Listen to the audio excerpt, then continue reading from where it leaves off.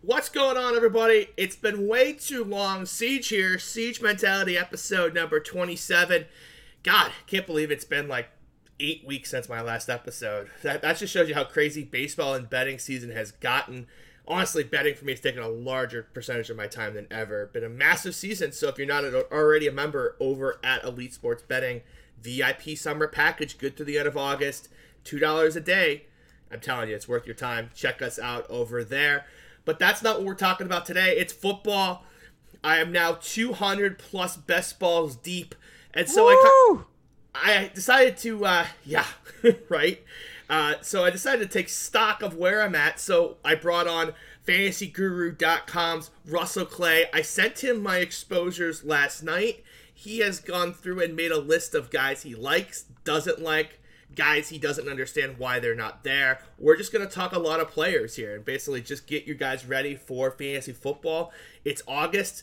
It's when you guys will probably listen to this, so it's fantasy football season. Russell, how are you? I'm awesome, man. You mentioned it, and I actually referenced Elite Fantasy today in my article. Had people in the Fantasy Guru chat asking about different formats, where to play this fall. So, I mean, we're full steam ahead here. Best Ball Dynasty DFS. We got everything over here at the Elite Fantasy realm. So we're all ramping up, you know. Hey, if you guys want a secret too, like if you just want everything, like you want a Fantasy Guru, Elite Fantasy, and the betting, just email support and be like, hey, can I get a combo deal on all three? We don't advertise it a ton, but it exists. I'll just say that. It does exist, so you can always email support and get that. Hopefully Rob doesn't get too mad. That's all right. Rob doesn't listen. Rob doesn't listen to this podcast anyway, so we should be good. Let's just go ahead and get started. We're just going to talk about a lot of players. We're probably going to jump all around. So your first player is a player that isn't even on my list. It's a player that you and I just do not see eye to eye on. So Saquon Barkley, right now, he is going towards the back end of the first round, ADP of 10.6. You're a buyer at that price. Tell me why maybe I should reconsider. Okay, so let's frame this a little bit. I asked you mentioned coming on, and I was like, all right. I know you've been off this Saquon bandwagon for, I know at least this offseason. I don't know if that went into last year as well, but I mean, it's just a question of, do we think he's going to recover or not? And with guys like this, who I believe are super rare, I'm just going to take the risk. With that said, I mean, I know, we've seen this go downhill quickly before with running backs in the past, but I'm just taking a risk on the talent, and even if I miss the first couple games, if I think he's going to be back to the full workload by the fantasy playoffs, then I feel like that's a win. Obviously, you feel different, and I'm in a little echo chamber. I feel like, Tyler and Armando are kind of in the same boat as me, so I guess I would flip it to you. You're out. Like, he wasn't in any of your exposure, at least your top 12 or He's so. He's not a top 16 running back on my rankings. Okay, so there we go. So so are you just out on him as a player, the offense, the injury, or all of it? All of the above. So so for me, it's about, right, so like I think you acknowledge that we don't think he's going to be participating weeks 1 through 3 at 100%. Whether that's 70% of his workload, 80% of his workload, 85% of his workload, we could just agree it's not 100%, right? Correct. Okay. So here's my problem. When the Giants are 5-9 heading into the start of your fantasy football playoffs, after spending all offseason recovering from this injury, is Saquon Barkley going to be out there? It's a fair question. It's a fair question. So now if I'm like, I'm not sure I'm going to get the beginning or the end of the season, what the hell am I really getting, right? And he's going in the first round. So there's other guys. I don't need to take that chance, right? Like, I can get Austin Eckler, Nick Chubb, Aaron Jones for me is a guy that I think I am too low on even still. I need to go get more. I'm actually not even sure where I have Aaron Jones right now in my rankings. I have to go find him. I have him right below Devontae Adams. Like, I actually probably would move him up above Kamara, and I'm actually going to do that right now on air. Ooh, okay. So, I and I was on Kamara early in the season, but the more I keep the Thomas injury, we'll talk about, but that was definitely a blow, and I'm getting more and more skittish by the day. But I just don't really see the upside for Saquon. Like, how does he win for me? Like, he's 100% and he plays those garbage weeks for no reason, and he crushes in cold weather. It's such a thin road, and it's a first-round pick. I want to be kind of have certainty with it. And I'll just take all the other guys around him. You know, maybe not Jonathan Taylor, but Eckler, Chubb, Jones, Joe Mixon, Antonio Gibson. I guess even if he falls to the third round, I'm not a Gibson guy. We'll talk about that in a minute. But I will take him in the third round when he occasionally falls. So for me, it's just a situation of I just don't want that kind of risk in my portfolio. I just don't see a need for it. Okay, so that's fair. And it kind of sounds like you kind of feel like it's a lower floor as well. In terms of the later season stuff, I'm more in the camp that the Giants are going to be more mediocre than bad this year, sort of a 7-10 or 8-9 type record. That's what I'm envisioning. I actually think that offense is going to be better. Could it be worse? It can't be worse than last year, I don't think. I guess the question is, what do you think of Saquon? And my answer is I think he's a generational talent, and I know that gets overused. But when we look at the combine, when we look at his college production, and when we just look at who he was even in year one, he had the most yards from scrimmage since 2000 for a rookie, over 2,000 as a rookie. I mean, I want to bet on that guy to become an outlier. Now, if we're looking at just the average running back coming off 2 injury-filled seasons, I think that is somewhat not being priced in, that it's been almost 2 years in a row where he's been hurt the whole time. I'm still betting on the talent to overcome all of this. Sometimes it can, and other times it's a disaster.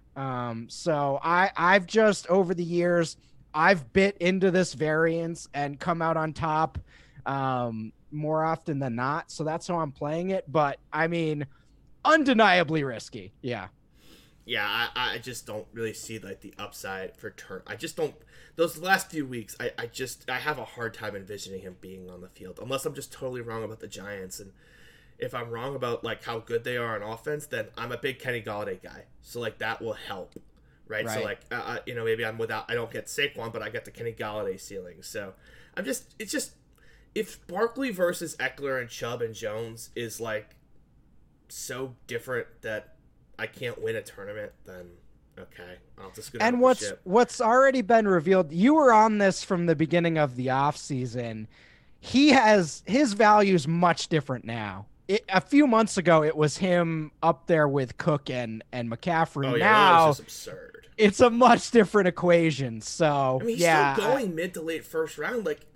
People are taking him over Tyreek Hill and Travis Kelce in a best ball format, and it's just why?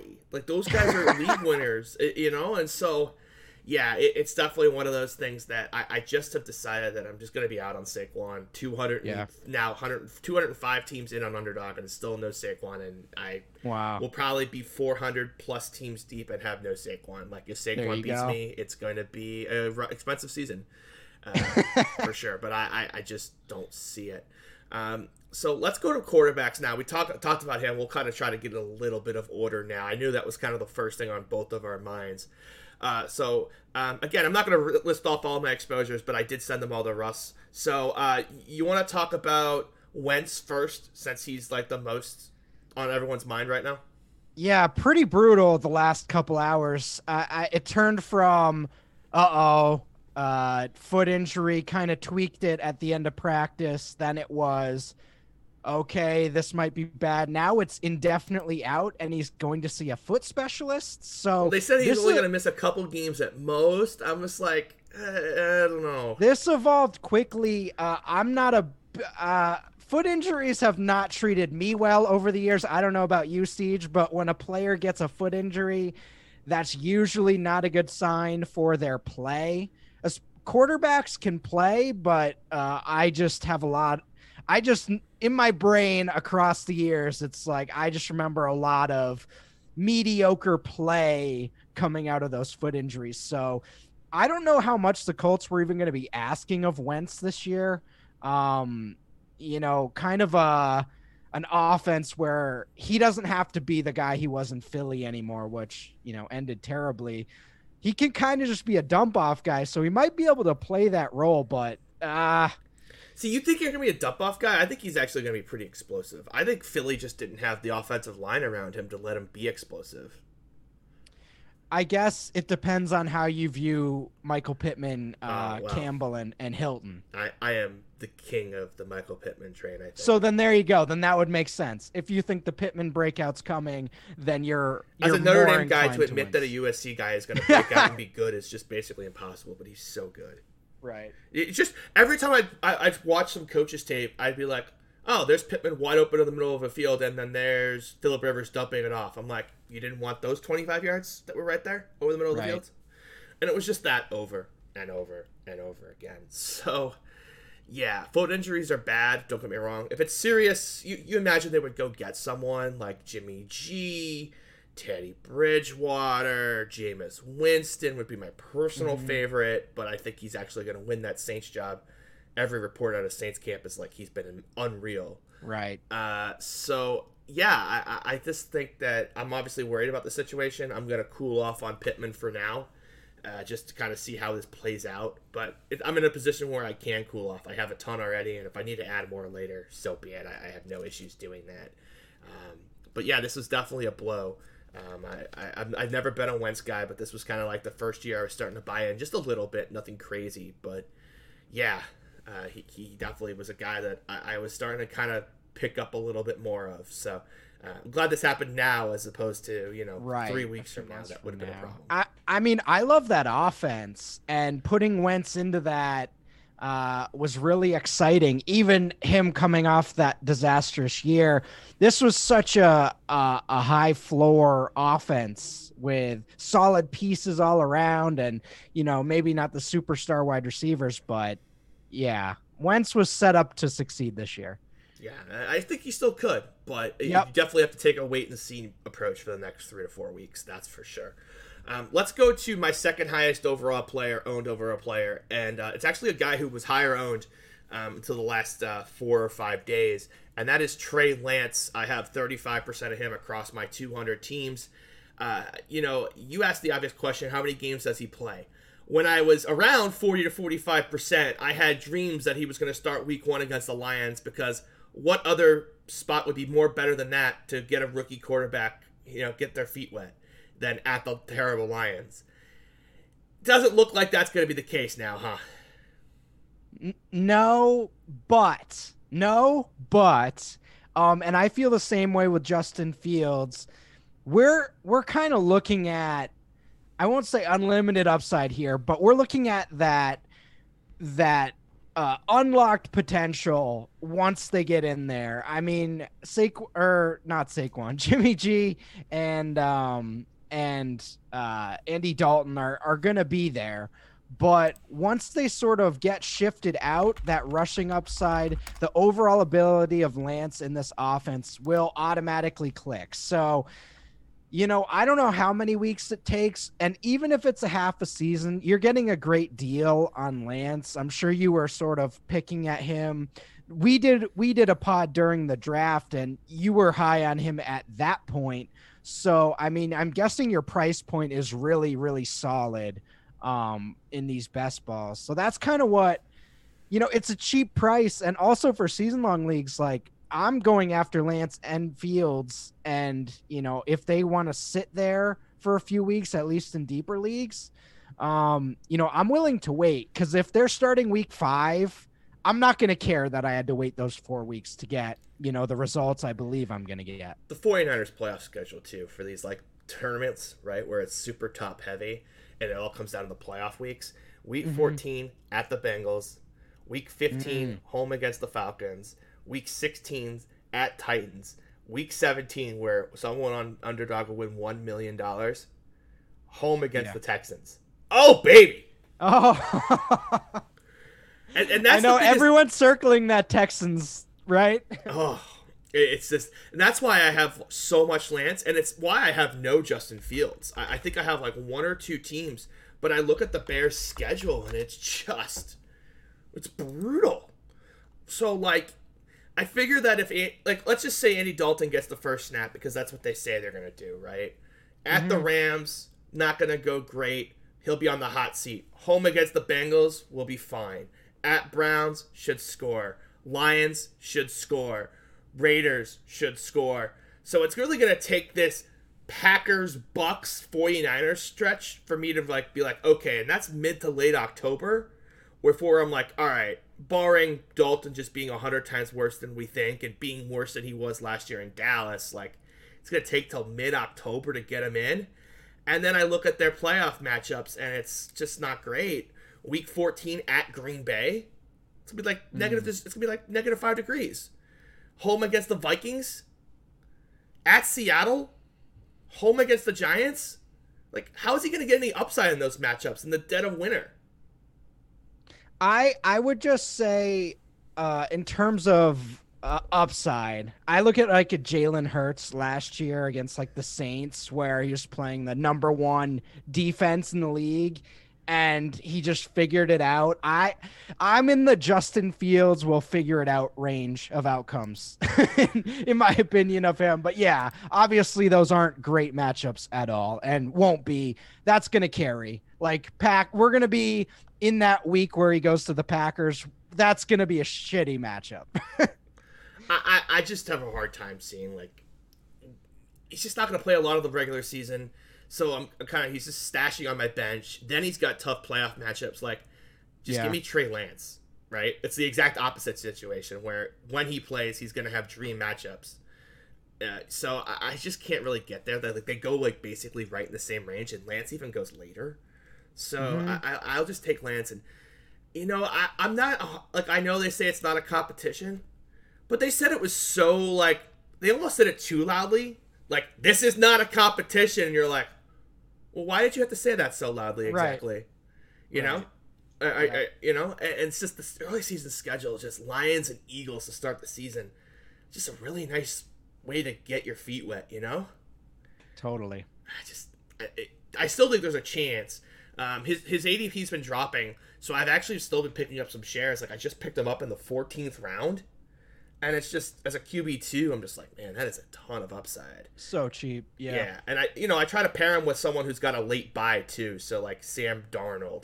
Carson Wentz was one of those guys. Tua. Guys with good job security that have, like, that late buy.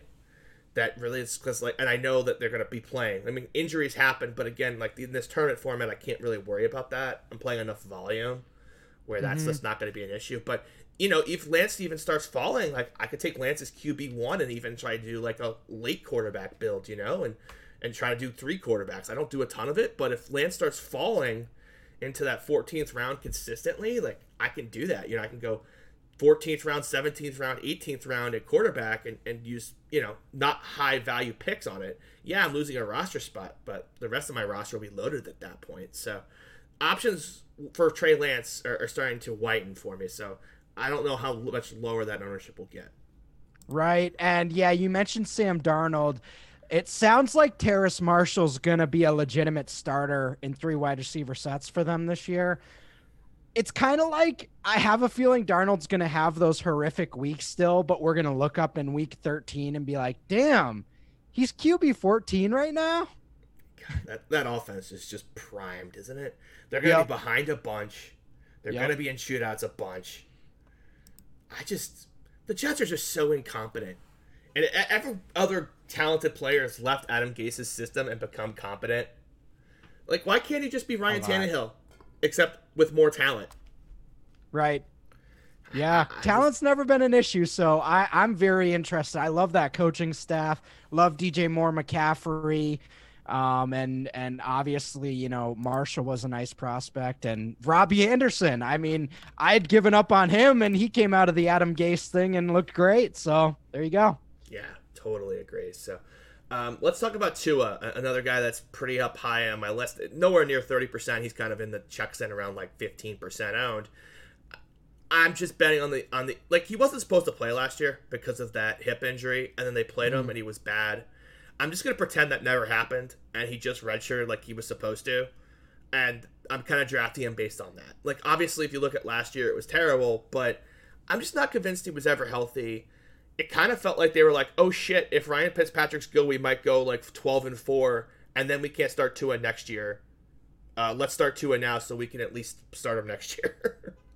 Yeah, and this gave me those Jared Goff rookie year vibes where he came in midseason, had no idea what he was doing, and it was on a terrible offense. And, you know, by the midpoint last year, Tua was working with kind of a skeleton crew of pass catchers there. But I like the upside of this offense. I know they're already kind of falling apart here with Parker on PUP and Will Fuller. Are you worried about Parker on PUP? I don't really get worried when people start on PUP. Like, I just don't get worried. So, you're right.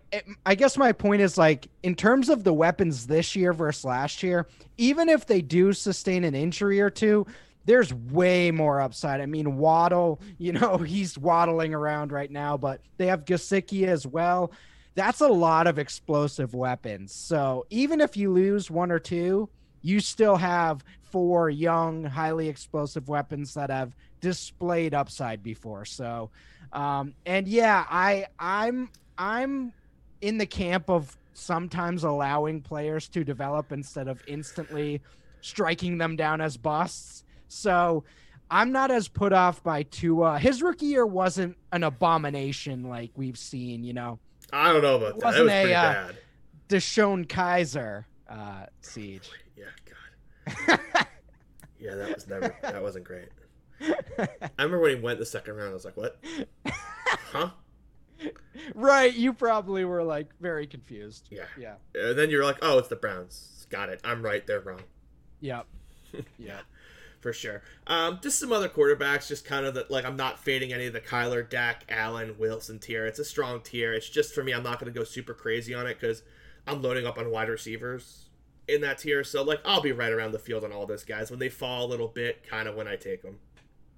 Yep. I have the same perspective. I'm not openly pursuing them in those rounds just because there's a lot of wide receivers I do like and maybe some running backs as well. But you know, you feel pretty good when you leave that round and you're like, all right, Kyler locked in QB1, Dak, I'm really confident in him, Allen, Russell Wilson, you know, you feel good about that QB1, maybe a little inconsistency with a few of them, but overall you're pretty locked in at quarterback barring injury. This Dak injury has been kind of nice because I'm quietly able to pick up some like in the 6th round now.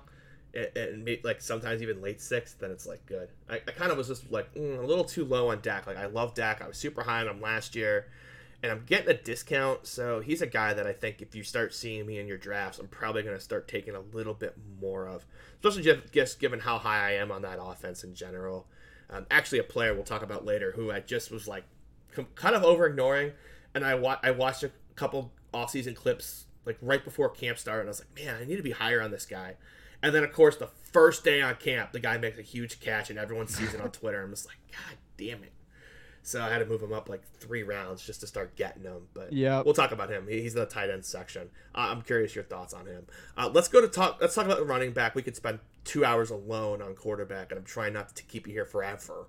So let's go to my running back exposures. I think this is probably where my exposures are going to look a whole lot different than a lot of the world. So my highest 2 owned running backs right now are J.D. McKissick and Gus Edwards. Where do you want to start? Let's start there. And you mentioned it. So I was looking through the other positions. I was like, okay. Whoa. You know, it was like, wow, this is definitely a much bigger variety than what, you know, I'm seeing with some other rosters. I'm not high on McKissick. I'm curious to get your thoughts there. I'm more of the Antonio Gibson has the David Johnson profile archetype, and I'm kind of rolling with that. Obviously you're not in on that. And I'm guessing based on the McKissick exposure, you're not touching Gibson. I'll touch him when he falls in the late 2, early 3. right? Because Okay. I think he's got a pretty high risk profile. Those foot injuries, especially with running backs, and the toe injuries, they reappear. And he's being drafted like... he's being drafted like he's Christian McCaffrey. I've seen that comp a lot. Like, and a lot of the high-stakes guys that were high on Christian McCaffrey are making this transition to Gibson. And I was on the Christian McCaffrey in round 2 thing. I was there. I don't see that with Gibson. I don't think that McKissic is going to just go away. I think he's going to be kind of Hines to Taylor. I think that the receiving role for Gibson might get a little better, but I do think McKissic's going to take some of the Peyton Barber work. I know he's still there, but towards the end of the season, they kind of just never really played Barber. Right. So I think that McKissic's going to have more of a role that way. They don't really have a slot I believe in. I don't think they're going to use Samuel as a traditional slot. I think they're going to move him all around the formation. He'll play a bunch of slot, but I think there's a lot of... I don't think McKissic's passing role is going to just disappear. And Fitzpatrick loves those reliable check down guys, and that's what McKissic is. And if Gibson gets hurt again with the toe, I know that Washington redid their field, but Washington's field has been... I've gotten murdered for this take. Their field has been a laughingstock for 2 decades. And players get hurt on that field all the time. And now we're going to trust a toe injury on that field. I know they just did a huge renovation and they completely redid everything. And they went even deeper than they've gone before. I've heard this story before. I don't want to be putting my eggs in the basket of high profile guy with a toe injury. Now, if towards the end of round 2, round 3, sure, right? He's got the talent. I just think McKissic's role is not going to go away, and people are just like projecting Christian McCaffrey, and I'm not there. Yeah, we talk about with Saquon once in a while, guys. Christian McCaffrey, not a guy that comes along very often in terms of running back prospects. I mean, at Stanford, the only question was, is this guy 195 or is he big enough? And we found. I remember when people were like, Christian McCaffrey can't run between the tackles. That was a thing. If you go back on Twitter, his rookie season, people are like, McCaffrey cannot run in between the tackles, and it was just like, what are you people looking at? And it was so frustrating too, because I was going to be all in Christian McCaffrey. I had him as a late 1 first rounder, and I was getting him everywhere. And he had that big preseason run, and it was just like, beep. Yep. Because you just knew. That's the part about it was so nice about last year. There's no preseason to freaking bias people. There's no like people jumping 4 rounds because like the guy has a good preseason game. I actually kind of enjoyed that about last year, but I'm just I'm big on McKissic. He really fits my 0 RBs or my anchor RB builds as a guy that I think is going to get a workload. Like, end of the day, the reason this list is as weird as it is because I'm just not prioritizing RB2. And so I'm just going to be trying to montage a couple guys to kind of just fit in an RB2 score that's respectable. RB2 isn't really going to win anyone $1 million. I mean, now, again, like, it can, like, if, Gibson gets hurt and I get McKissic full-time, like, okay, now that's a guy that can win me a league. He's going around 11, 12, 13. Gus Edwards, pretty similar situation, but I'm just not as high on Gibson as most. I think that it's still going to be more of a timeshare. Ron Rivera is always a guy that wanted to be a timeshare guy. Christian McCaffrey just didn't give him that option, but any chance he got, he was always a timeshare guy. And if Gibson is not Christian McCaffrey, then it's still going to be another timeshare. My only question on this is I looked at the Curtis Samuel signing as he's going to be in a lot of the same spots of the field as McKissic is from his prospect profile to the way he's been used in Carolina. It sounds like you think, I mean, Matt Harmon has been on record of this, thinking he's more of a on all-purpose weapon, sort of down the field, can be used as a deep threat. Do you kind of think that's the usage they're going to be optimizing him with?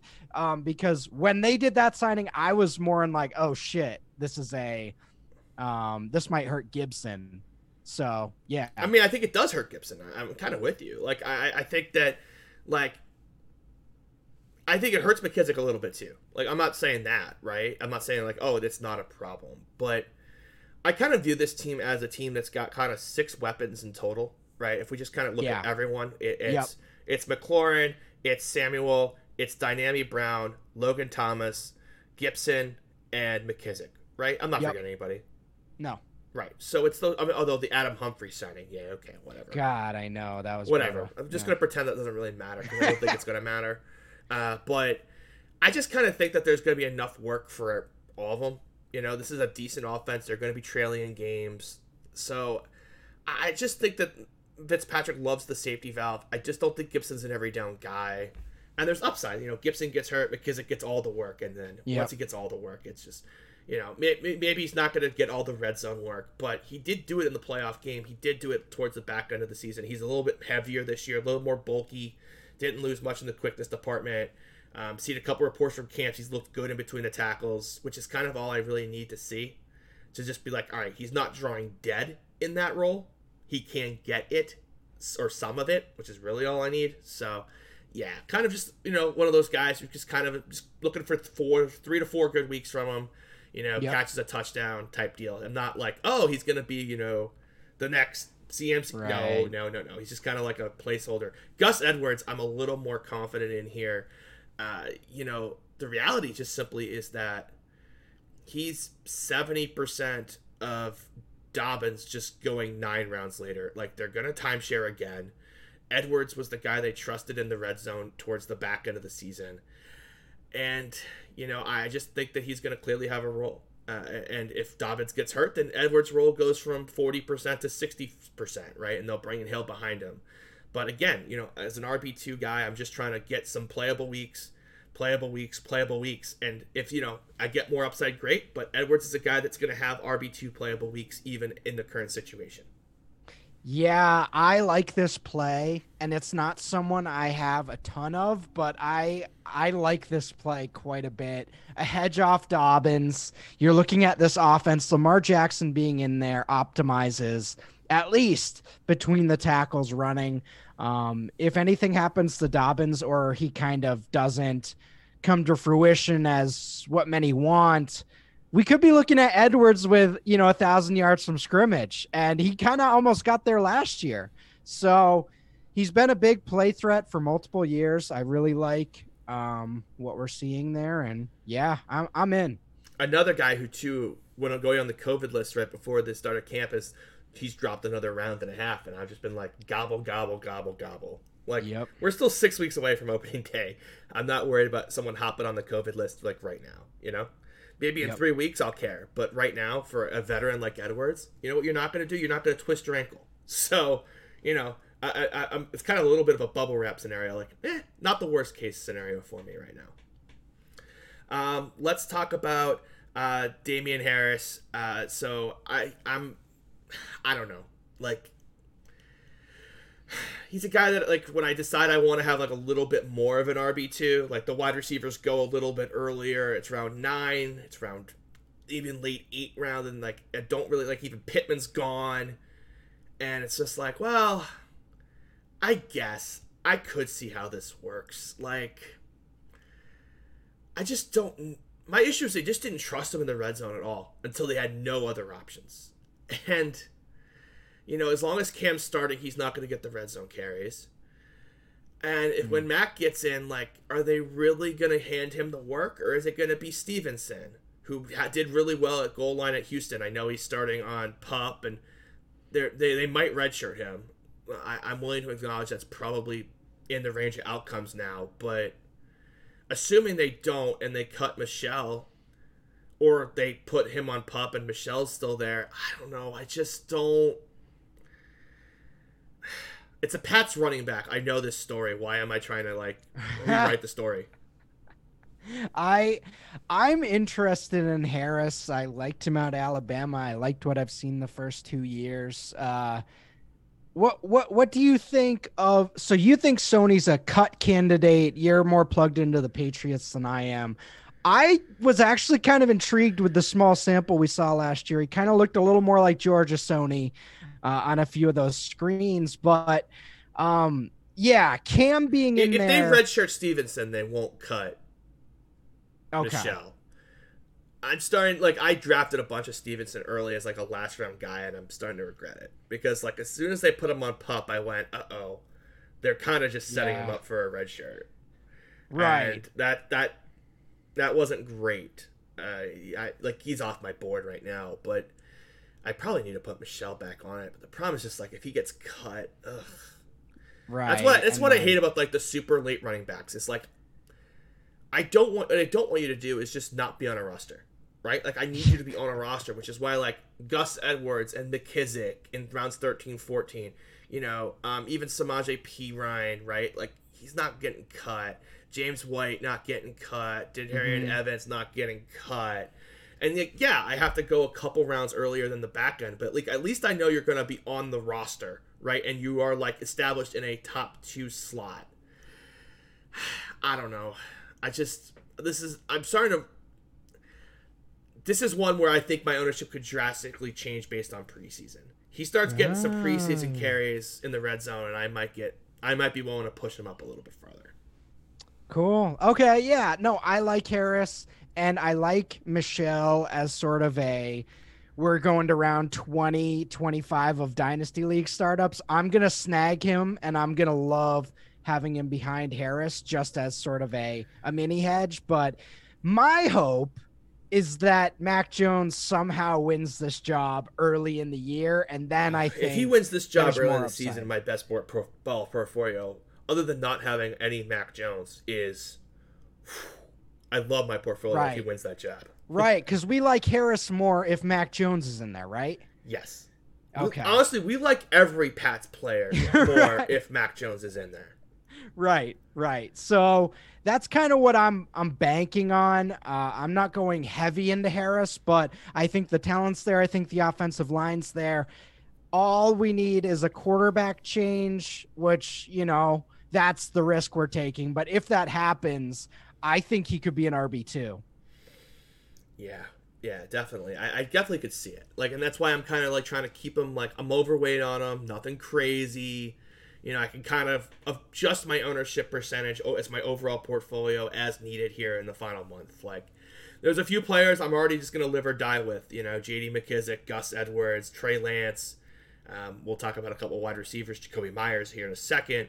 There's a couple guys like that where, like, I'm going to be living or dying with you. There's nothing I can really do about it now. Like, even if I just didn't draft you the rest of the way, I'm still going to be way overweight. Right. So, and I'm not going to stop drafting Jacoby Myers anytime soon. So, yeah, it's definitely one of those situations where you're definitely locked into a couple of guys, but Harris is definitely in the, I don't want to be at 2% where I can't get you to 14%, but I also don't want to be at 25% where it's tough to get you back to 7-8% if that's where I want you.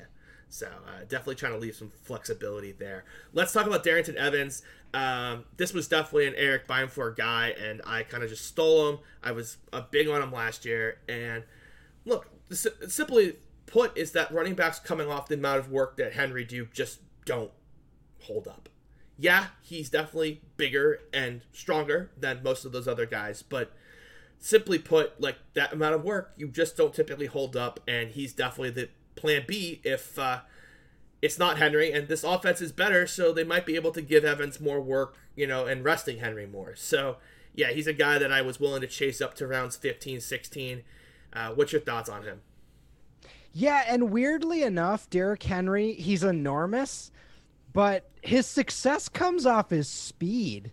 I mean, that's really where the upside is. And when you look at speed-based guys, they have that apex for a couple years, and then they tend to, like, fall off. The Chris Johnsons, the Jamal Charles, the guys.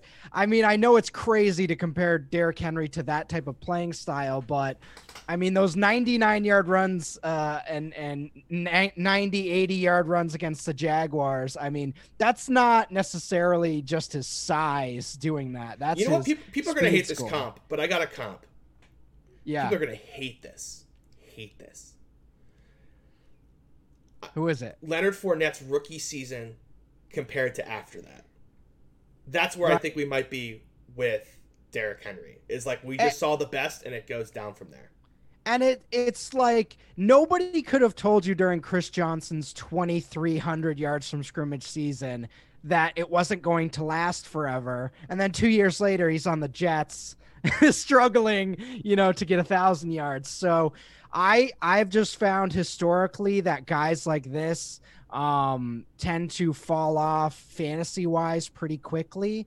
But you know, Derrick Henry, obviously an outlier. It's the back-to-back years that has me worried. LaDainian Tomlinson is a guy where you look at, okay, he can last 8 years getting 400 touches a year. But what we've seen the last decade is that tends not to happen anymore. Even Christian McCaffrey didn't make it last year. Right. So I don't know.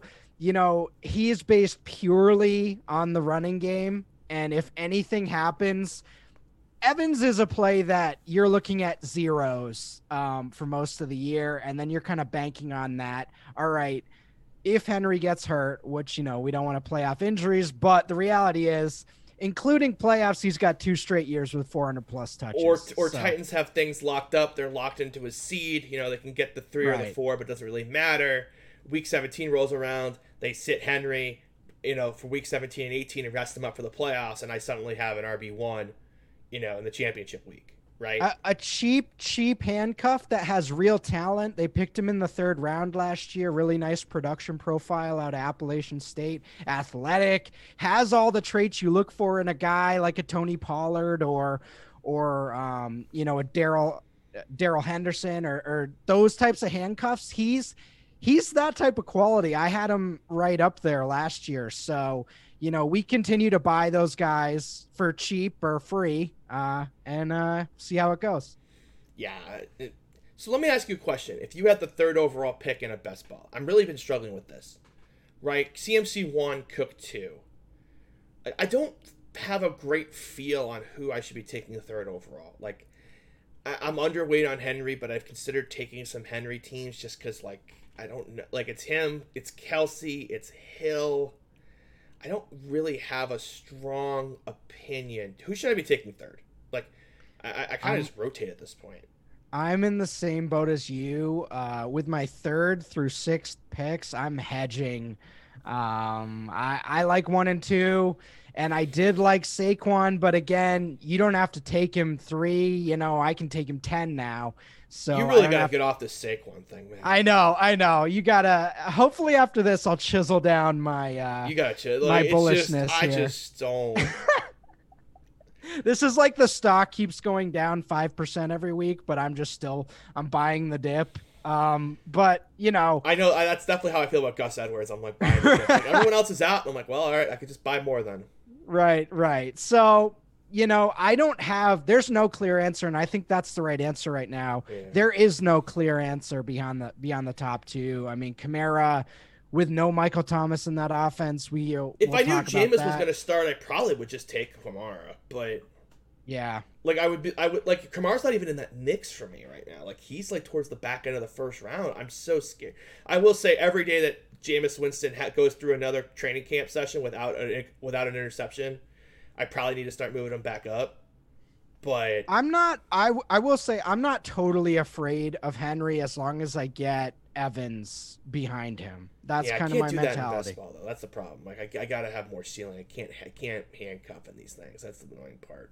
Fair. You gotta have the upside. You know, it's just like it's just, again, when I'm doing so many of these things, right, I can just, you know, a certain percentage of them are just gonna get ruined by injury, right?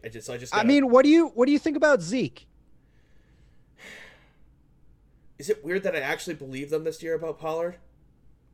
Oh, okay. So, like, I was on the Zeke thing, and I was really starting to pick him up. That's what I was starting to do. That's what I did for a bit. I was taking Zeke 3rd. And I don't know. I kind of believe him this year. I don't know if I should or not. I just kind of do. It's a gut feel. There's no, like, they see this every year in camp, like, Pollard's going to get more work. And I guess he did get more work last year. Here's my problem. Tony Pollard might be better than Zeke. Like, I love his talent, and so I kind of want to buy it. And This is also the first year that I don't have, like, 35% Pollard, so I'm like, you know what's going to happen. Pollard's actually going to get the work this year, and he's going to go bonkers. So, I don't know. I guess Zeke's still probably in that mix, but every time I read a report where they're like, oh no, we're actually going to give Pollard more work, I'm like, well, yeah, of course you are this year. I don't have 30% of them. Right. probably a guy I just need it. The problem is, I'm so high on like Lamb and Cooper and Dak. It's like, do I really want to add Pollard to that mix? That's how it always ends up. It's just like I guess I probably need to move him up a little bit. I don't want to be underweight on Pollard. This is why I have you on, so I can like right. Like I don't want to do that. So Pollard's gonna get moved up after the show. I gotta at least be at like 12-13% Pollard, so I can like at least sleep at night. I think that's the move. Honestly, I look at Pollard as a guy. If Zeke gets hurt, I know he's gonna win everything. Yeah, I gotta move him. Yeah, like that's like league win handcuff right there. That's the That's the handcuff for me. I'm gonna make sure I get like 20-25% of him in Puppy 2. Right. Yeah, just push him up a little bit farther. Okay, we've been 45 minutes. It feels like we just started 5 minutes ago. All right, let's move on to wide receivers. I actually think this will probably be the shortest of the conversation groups. So for me, my highest owned overall player right now is Jakobi Meyers. It's pretty far and away my highest owned player. He was going like free. He was going like the 16th round forever.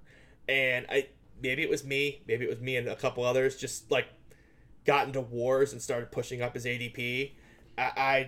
He's going to be the wide receiver 1 on this team. I think it's pretty clear he's the wide receiver 1 on this team. And if Mac Jones gets this job, he's going to be a 75 catch guy that I'm getting late. Or I was getting super late. Now he's kind of like 13th round, but still I think he's undervalued. Okay, so in terms of Jakobi Meyers, is this like a Julian Edelman type thing? Because like the Patriots home grow a lot of they've been doing this undrafted free agent, like develop their guy and make him into their main. Did they even sign one yet, by the way? I don't think they have one. Which just shows you how weak this NFL class was. Side tangent. When people say like, oh, he was a 4th round pick, he was a 4th round pick in the smallest NFL class ever. Right. Like that's you got to add around to like every guy outside of like the first 35 picks. You just got to add around to them. So like you say like, oh, they used the 4th rounder. Well, that's equivalent to a 5th rounder, like in most years. So totally. Yeah, no, I'm thinking like in terms of Jakobi Meyers, he's not really a guy that you could have projected out of NC State that he was going to become, a featured weapon. But don't tell that to the fantasy guys who played college football fantasy, by the way. Well, that's fair. But I just look at it and I say, I can see the logic here to him ending up to develop into something. I've been peeking into Aguilar a little bit. I mean, I think he's an interesting best ball guy. Are you out on him? I was really heavy like the first 40 drafts. Then I just said, screw it. I'm just going to take all the Myers value because they're probably the same like type of guy, and one's going 35 picks later. Right. So it's not like I'm out on Aguilar. I'm just like, hell, I know I can get Jakobi Meyers 30 picks later. Let me take Gus the Bus. Let me take, hopefully will be Tony Pollard, right? Rojo is a guy that's quietly I've just been moving up and up and up and up in the last couple of weeks. Really like Rojo. Quickly, thoughts on Rojo? Leonard Fournette could just be done, and he could get cut. He was going to get cut last year. It's an upside play for me. I'm not drafting him for his role in week 1. It's what you're talking about. He was great last year. I mean, is he Alvin Kamara or Christian McCaffrey? No. But can he be a guy that dominates that? Huh? Can he be Chris Carson? Yeah, I absolutely believe he can, and I think he showed enough signs as a pure runner last year in a Tom Brady offense, in a optimized offense where he's never going to be a player opposing defenses are looking at and saying, all right, we're game planning for Ronald Jones. They're going to be looking at Chris Godwin, Mike Evans, like the tight ends. Antonio Brown. Yeah, so he's going to be a guy that's going to slip through the cracks of these opposing defenses. And I mean, the holes were open in the playoffs last year. If it's Rojo with 15, 20 touches a game, he doesn't have quite Tony Pollard upside. I saw you had some Gio Bernard exposure. What's your thought on that? 3rd down roll. It's a couple weeks, they'll be trailing for some reason. And they'll use him. I don't know why they gave up on Keshawn Vaughn. Every time he played, he was fine. I never really quite Yep. understood why they just gave up on him. I mean, it's not Tom Brady's fault that he overthrew him like by 15 yards in that. I can't remember what that fourth down play was where he just absolutely missed him wide open, exactly where he was supposed to be. Right. And like that was the last we saw of him. I was like, he was wide open. What did he do wrong? It would have been like a 25-yard gain. What did he do wrong? I think though that like he'll be fine. I kind of have cooled on him a little bit. Like I'd rather take guys with more ceiling. But again, like in the 0 RB builds, where like my first running back is like Zach Moss level. I just like again like those 8-point weeks might be something I actually need. So super late, that's kind of where he pops in. But yeah, he's a guy that I think I'm gonna be getting lower and lower on, especially as I get higher and higher on Rojo. Makes sense, yeah. Let's just talk about one more. We're like Pat's passing offense. I guess we kind of already talked about it. If Matt gets the job, like it's good for everybody. You put N'Keal Harry on this list. You think he's gonna stick around?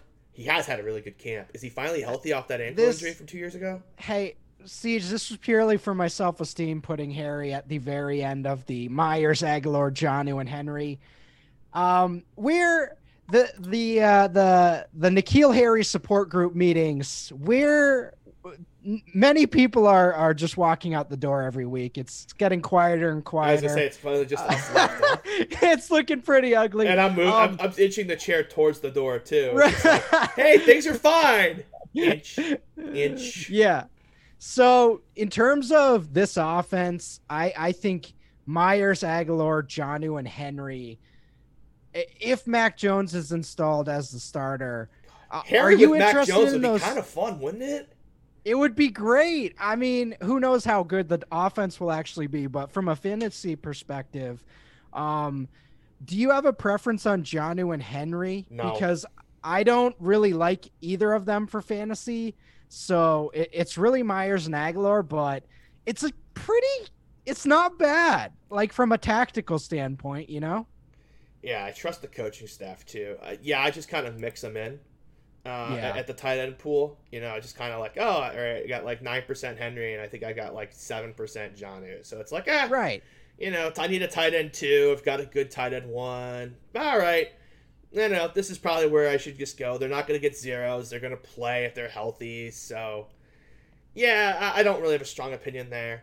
I just really would like to see Mac win the job. Let's talk about the Chiefs' secondary weapons, shall we? Because I have a stand. I am big on one Mr. Brian Pringle. He's in the mid-20s for me in ownership. He's my number 4 overall wide receiver.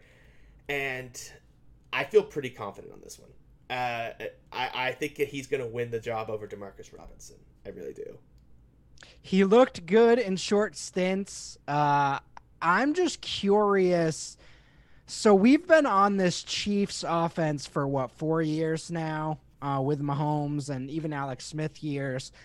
Hill and Kelsey have never gotten hurt. I mean, Hill missed half the season a few years ago. That's me knocking on wood, by the way. Yeah, right. If either gets hurt, I'm kind of on the board of saying this offense might just get worse if either Their of one of offensive them. line's so good, I'm not worried about that. I'm not fully worried, but if either of them gets hurt, like I don't think we're seeing a 1-for-1 replacement. I think it's just going to be worse Mahomes weeks. So that's kind of my stance there. But okay, let's say if Byron Pringle is an 18th round receiver, if he's like 60% of Tyreek Hill in the offense, like that's a massive profit potential. And we've seen this with Andy Reid throughout his entire career, even back to the Eagles days. His game planning some weeks just catches defenses totally. It destroys them. And we've seen that with Demarcus Robinson. We've seen that with all the players in this Chiefs offense over the years. Pringle's made some big catches for them too. Yeah. Like he has. Yeah. For me, the Pringle thing, I was on him a couple years ago, didn't really do anything, but when they signed him, it was like right at the start of free agency. Like they gave him a qualifying offer, he took it, and it was like a kumbaya understanding, like, we expect you to do better and we expect to pay you after this season. It was like you would have thought this guy had like won 3 Super Bowls with the team. Like both sides were just super happy. And I was just like, I just can't shake it. I watched the press conference and I just can't shake it. It just looked like that everyone else in the room knew something. And I remember being like, why are we having a press conference for Byron Pringle? There was some other news too, but like Byron Pringle was like prominently mentioned. It's like, oh, we got him back on the qualifying. I'm like, okay, you guys seem optimistic about it. And I mean, Demarcus Robinson's nothing special, right? Pringle's got more athleticism. He's got a little more competitive catchability. So I just think he's going to win the number 3 receiver job. And, if Hardman has never stayed healthy and he's more of a vertical guy, I just think there's a lot of room for that number 3 receiver in the offense. So, and he's still going super cheap too. This is a guy that I want to be overweight on because I'm afraid that preseason is going to blow his value up. And so I'm really trying to. This is probably even a little bit lower than I want. I want to be in the mid 20s. So like if he blows up 5 rounds, I don't have to chase him up the board. Right. Yeah. And to kind of connect the dots here, I have to say, now that I know Aaron Rodgers isn't going to Denver, I think I'm buying Drew Lock, and I know that'll make you happy. The last time I talked to you, I was talking about how bad he was. He's been really good in camp. I've been watching every camp clip of Denver quietly. This offense is stacked. Teddy Bridgewater in this offense makes no sense. Every time I read a Teddy Bridgewater check down route in this offense, I'm like, what? How can you check down in this offense? We need a guy who can air it out to Cortland Sutton and Jerry Jeudy and Noah Fant, and a guy who can sort of optimize this amazing running game. This offense is ready to go. And even if Drew Lock is mediocre, I mean, people have been trying to run this guy out of the league since he got here. This is his second year going into the year as a starter. He was better in the second half last year. For the love of God, can they just stop running the ball on 2nd and 10 all the fucking time? Yeah, so I'm in now. I'm in. Good. I wanted it. I've been wanting to get back in. I was just wanting to make sure that Locke was going to win the job because I read a couple reports be like, all the beats expect Teddy Bridgewater to win the job, and I was like, what? I assumed they brought in a guy for a 7th rounder just for like a show competition, and Drew Lock was going to win. So I just kind of was like, let me just make sure. I don't want to have a quarterback that's just never going to play on my roster. But yeah, it sure as hell looks like he's winning this battle. So it's time for me to start drafting 17th round Drew Lock again. He's going to run the 2nd round heel, the Andy Dalton, the Derek Carr, where people hate them. And then he's 5 years into starting every year. Does anyone remember how bad Mizzou got after he just left? Like, how did they go from winning the SEC title to, like, winning 2 games? Yeah. Like, the personnel basically didn't change other than Drew Lock. Right. Like, yep. Yeah. I really wish he got a new coaching staff this offseason. That's the only thing that terrifies me is the offensive coordinator. I just am he's so freaking old dinosaur-y. He scares me, but it's like the front office is like, here, we got this run and gun offense, and they're like, how about we run on 1st, 2nd, and 3rd down? And it's just like, can we not? I need Jerry Jeudy to be a thing this year, so I need Drew Lock to start, and I need this to happen. So I do too. I need to get back on Drew Lock. Our N'Keal Harry support group might turn into Drew Lock and the Denver offense support groups here, and it'll have the same attendance. This is, it's all set up for a massive breakout. Like, for example, if Jameis Winston was the starter here, where would Jameis Winston be going? Oh my God. 10th round, 11th round? I would say round 9 or 10 with these weapons. Yeah. Like, is Drew Lock that much worse than Jameis Winston? If they just let him throw, if they just say, hey, let him throw like they let Jameis throw in Tampa, he can't be that much worse, right? Yeah, but it's like Andy Dalton when he had AJ Green and all those, the Tyler Eifert. It's like he's got a bigger arm than Andy Dalton. Yeah, like he was good. Same with Derek Carr. Like if Locke is that, I just would love the offensive decent, if he is decent, then this offense is going to go bananas. Basically, I just wish they had any other offensive coordinator in the world. Any other offensive coordinator in the world. They're so loaded. If they just didn't have a dinosaur. Ugh. Yeah, I think the talent's going to overwhelm. I hope the so. Fant Judy Sutton thing that can't fail. It's too big to fail. Let me just say, it's too big to fail, Siege. If Drew Lock is decent this year and they fire the coach because they go like 7-10, but it's clearly like Drew Lock's not the problem, all in Drew Lock 2022. Like, if I just... Yeah. I just don't think he's the problem. I think the coaching staff's the problem. Well, I know the talent on that offense is not the problem. I know that. Oh, that's good. That's good. Yeah, it's definitely not. All right, time to take Drew Lock in round 17 again. That's fair enough. I there's a couple times where like people would take like 5 quarterbacks because they would forget the drought was happening, and I have a couple Drew Lock shares where I had to take 3 quarterbacks. I'm like, well, it's Drew Lock. I guess he's probably going to win this job. Hopefully, wins this job. So I'm just so high on Denver. Quickly, let's talk about Tyrell Williams versus Perriman. I think it's Tyrell's job. Perriman's just as terrible, right? Tyrell's the guy. I haven't been thinking about it. So when I saw your Tyrell Williams stuff, I was like, maybe I have to take a closer look. The value's there for both, sort of, you know. I just don't want to be hitting zeros every week. So he's like my wide receiver, like 8. Wide receiver 9, where it's like, if I'm wrong, I'm wrong. It shouldn't matter. But he's got the 4 catch for 120 and 2 touchdown thing that can flex for me. So, yeah, that's kind of why he's there. But yeah, he does look weird, right? The rest of this year is like, okay. Pringle, that's intriguing. Okay, Nico Collins looks really good right about now. That number's going to go down. He's already starting to rise since they traded Cobb. Yeah. You know, shout out to somebody. Michael Thomas was a guy who could have been like 35% owned for me. Had someone not given me a heads up a couple weeks ago, be like, yeah, he's not going to be ready. And I was like, oh. So like that 20% is like me cutting. That was after I started cutting it. Yeah. Okay, gotcha. Yeah, it was going to be a bad number. Yeah. It would have been a bad number. It would have been close to where Jacoby was. Like, I was ready to go. I was like, why is Michael Thomas in the 3rd round? He should be a 2nd rounder. Like, he's just he's gonna win everyone leagues. It's such a good bounce back spot, and I really just bought myself into it. And then someone saw me in a draft take him in in the 2nd round. They're like, dude, he's not gonna be there for the first month and a half. I was like, oh, okay, we'll stop then. Thanks. Right. I'm waiting for him to fall to round 9 though. Like, if he falls to round 9, I'm back in.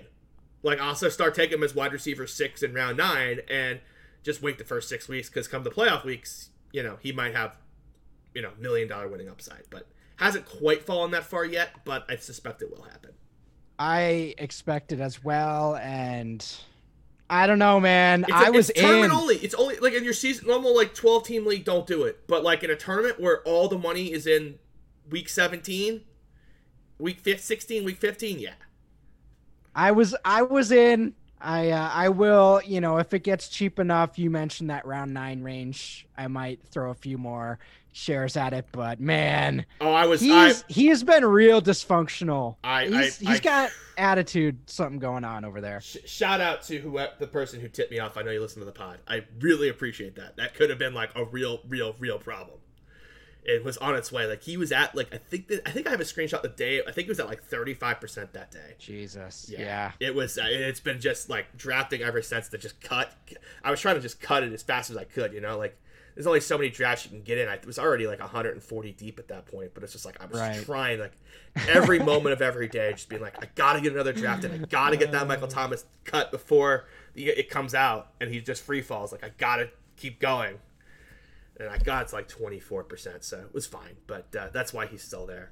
Let's get to tight ends really quickly because we kind of buried the lead. So while we're in the tight end section. You know what my favorite, and this is DraftKings only where they go 20 rounds, but if you're in anything that goes like best ball format that goes round 20 later than 20 rounds, one of my favorite things to do when I don't have Travis Kelce on the team is to take Noah Gray in the last round. Yeah. Again, someone will be catching passes from from Patrick Mahomes, and he's gotten some nice little rumblings. Interesting project, and could be. They don't have much competition there for tight ends, so yeah. They do use their tight end too sometimes too on like those cheap third downs. They roll out to the right, they let him like just spread out to the left, and he's wide open every single time. Yeah, it's like good for it's good for like his floor is probably like 10 catches on the season on that one play alone. Because he'll be tight end too for sure, and so he'll just. I saw it. I was watching some Mahomes tape because I was trying to figure out like kind of what to expect for Pringle, and I was like, oh look, they ran the tight end backdoor when they needed a third down in the AFC title game, and they third quarter needed a big first down. Yeah, ran the play. It was just like a little flip on the shotgun to Noah Gray out of. Oh no, I was talking about the rollout to the right where he's standing on the left side. And they just kind of like just leak him out, and then turns around, and just throws it to him wide open. Yep. They ran that play for Blake Bell like 4 times in the playoffs. And I'm like, well, that's the new Noah Gray play. And I was like, oh yeah, Blake Bell was in the NFL last year. Yep. But so that's my top secret like round 20 play where I don't have like a stud tight end, and it's like, all right, well, if Kelsey gets hurt, now I have like a potential league winner in the 20th round. Every other first round pick, by the way, I was going to write an article on this and I changed my mind. Every other first round pick has a handcuff gets picked in the middle rounds, other than Travis Kelsey. That's all I'm going to say. Right. Like, just go through every first rounder and all their handcuffs don't go any later than round 10, and Noah Gray never gets drafted. So, I remember he didn't have an ADP, and then after I drafted him like 6 times, he like, picked up an ADP, and I was like, I don't like this anymore.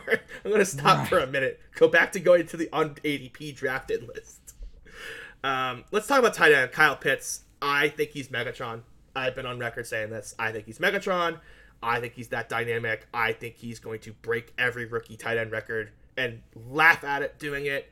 He is a freak of nature, and I'm not going to let anyone tell me, like, TJ Hawkinson's historical tight end numbers are not going to change me. Like, does anyone remember? No one remembers this because people weren't playing. Go look at Gronkowski's second half of his rookie season against the Pats. Like, oh, it was outrageous. It's outrageous. And he went the next year. He went in the 10th round, and I drafted him. That's when I got into fantasy football. Like, I won every league that year because all I did was take Gronkowski in the 10th round. I was like, oh, my tight end won. He was my tight end one that year.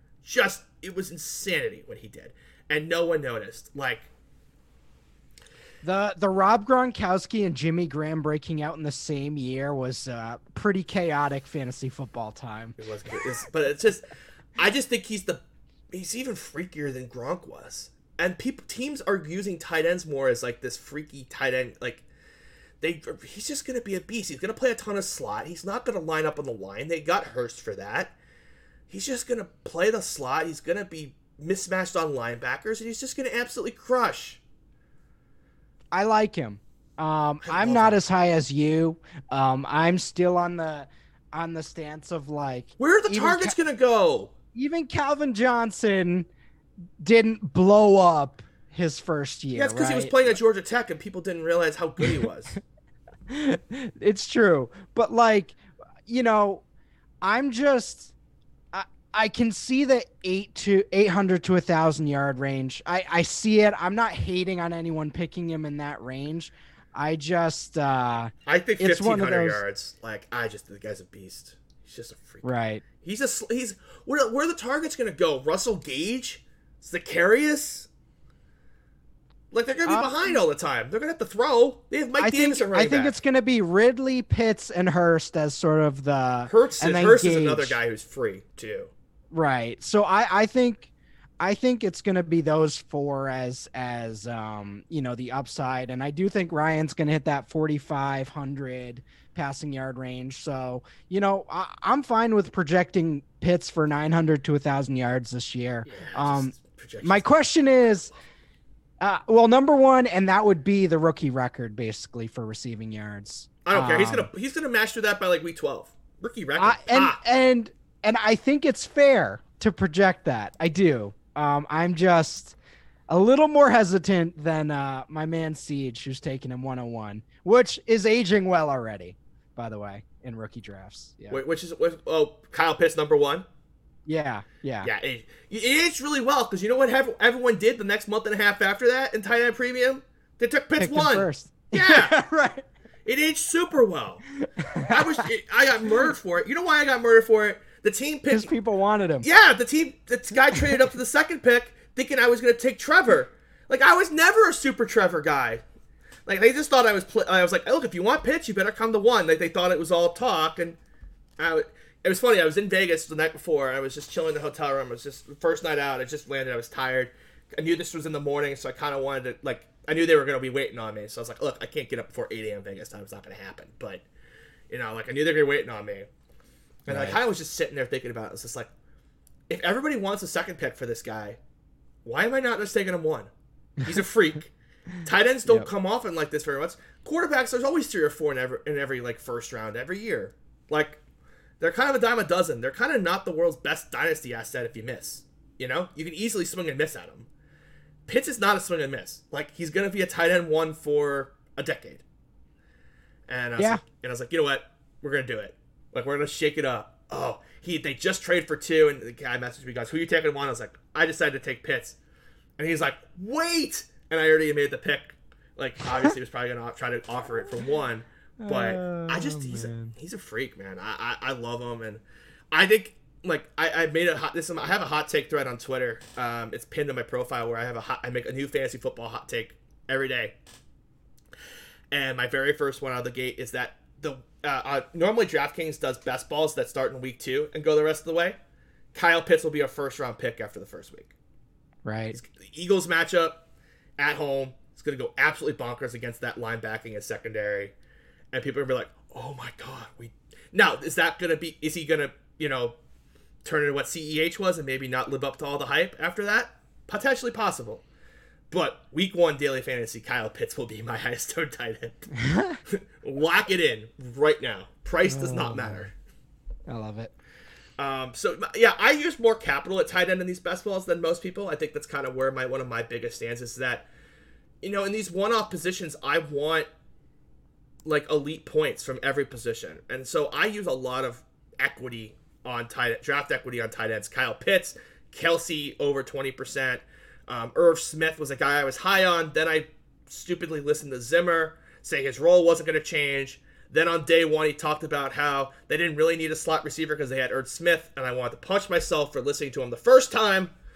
So he's still my 3rd highest owned tight end. I'm pretty spread out, but the difference for me is that, like, I'm paying up for Kittle, Andrews, Waller, Pitts, Kelsey, Fant. I want to have that tight end anchor on my team. I don't want to be like, you know, Mike Gesicki, tight end 1. Ugh. Yeek. I don't want to be. It doesn't feel great. Even though I do like Gesicki this year, but it doesn't feel great. In a best ball, it's just tough. It's just like I'm handing points away to the field before I even start. Like, let me gain at tight end. Let me gain at quarterback. I can figure it out everywhere else. There's just a lot more wide receivers, and there's only 5 to 6 good tight ends every year. Right. Yep. And I like some of the young tight ends coming up. You mentioned Hawkinson. Doesn't profile like Pitts, but did profile like an elite fantasy tight end coming out of Iowa. That's the one I can't get there with him. Can't get there? I like Mark Andrews too. And I'm cool with Kelsey, Kittle, Waller as well. Tyler Beaker talked me into Waller. So, I'm like, I didn't expect myself to get there, but I'm shifting into, the early to mid tight end just to get the anchor as you're talking about. Yeah, it depends where you play, but in the best ball format, I just think it's a lot more stronger. Like in a redraft league, I'm willing to kind of let it wait a little bit longer and take 2 of Smith and Fant and know that guys emerge every year where I can pick them up. But in best ball, you don't have that luxury. You don't have a waiver wire. So that's why it's also kind of nice because I know I probably won't get these guys. Like I'm not sure I'm going to pay first rounder for Travis Kelce in a main event, right? So right. I mean, maybe I will. It depends where I pick, but I just want to I'd rather be overweight in best ball knowing that, come redraft season, I might not be able to pay the piper. Where I'm more happy to pay the piper in a best ball where there's no waivers and there's no guys that emerge and things like that. So I'm willing more to pay the price in this format than maybe some others. Right. Yep, I'm with you. So, we talked about Denver's offense. All right, only an hour 15. That's not bad for us. I know. I was like, Siege, are we going 3 hours today? Just let me know. Yeah, that's why we did it on Friday. Because it's like, Right. because if this was like a Tuesday, it could have turned into, you know, a two-parter for sure. We Right. have that ability. Russell, I really appreciate you joining me. We'll absolutely have you on again before the start of the season. Yeah, as always, thanks for having me on, Siege. Good to catch up. Absolutely. Guys, fantasyguru.com. You can find his work there all the time. They do the football live stream. Was that every Tuesday night? Tuesday night at 7 p.m. Eastern. It's part of your package. Just go get them. There's so many options. I think there's one with like you can get like a league trophy for your league from Trophy Smack, our new partners. So like go check it out, fantasyguru.com. Again, if you want to get everything, there's ways to do it. Just email support. We want you. And it'll be worth it. I promise. Like we've been crushing we crushed last year. We'll crush this year again. Yep. Like we're not necessarily the loudest people when it comes to seasonal. Well, outside of Jeff Mans, he's pretty loud. The rest of us, or we're not all that loud. We let the money do the talking, okay? Like, it's funny, like, last year, everything went wrong, and I looked at the end of the season, and I was like, still turned 2%. Okay, cool, thanks. And that was with everything going possibly imaginably wrong. Like, I faded Jonathan Taylor completely because I thought Marlon Mack was going to be the guy. Marlon Mack gets all the carries for one half, and then tears his Achilles. Brutal. Yeah, right. brutal. I was completely right. He was going to be a complete bust for like at least 6 weeks, and then he turns into like RB1 immediately, and I had That's none. like I was in on Taylor, and it's one of those where, you know, your pocket twos versus pocket aces, but you hit the set on the flop, and you're like, okay, I guess I won this one outright. I hit. But it was a lucky one, you know? Oh, people forget he had 0 touches. 0! It was not looking good at all. Oh, I had Marlon Mack in daily fantasy too. It was looking so good. I was looking so good. Oh well. And those are the breaks. But again, fantasyguru.com. You can find all of Russell's work. And I'll be back here in a couple days. We're going to be doing a bunch more fantasy football episodes. So make sure you subscribe, leave a 5-star review for the Siege Mentality podcast. Of course, you can find it on Apple or wherever you get your podcasts. He's Russell. I'm CJ. Until next time, guys. We'll see ya.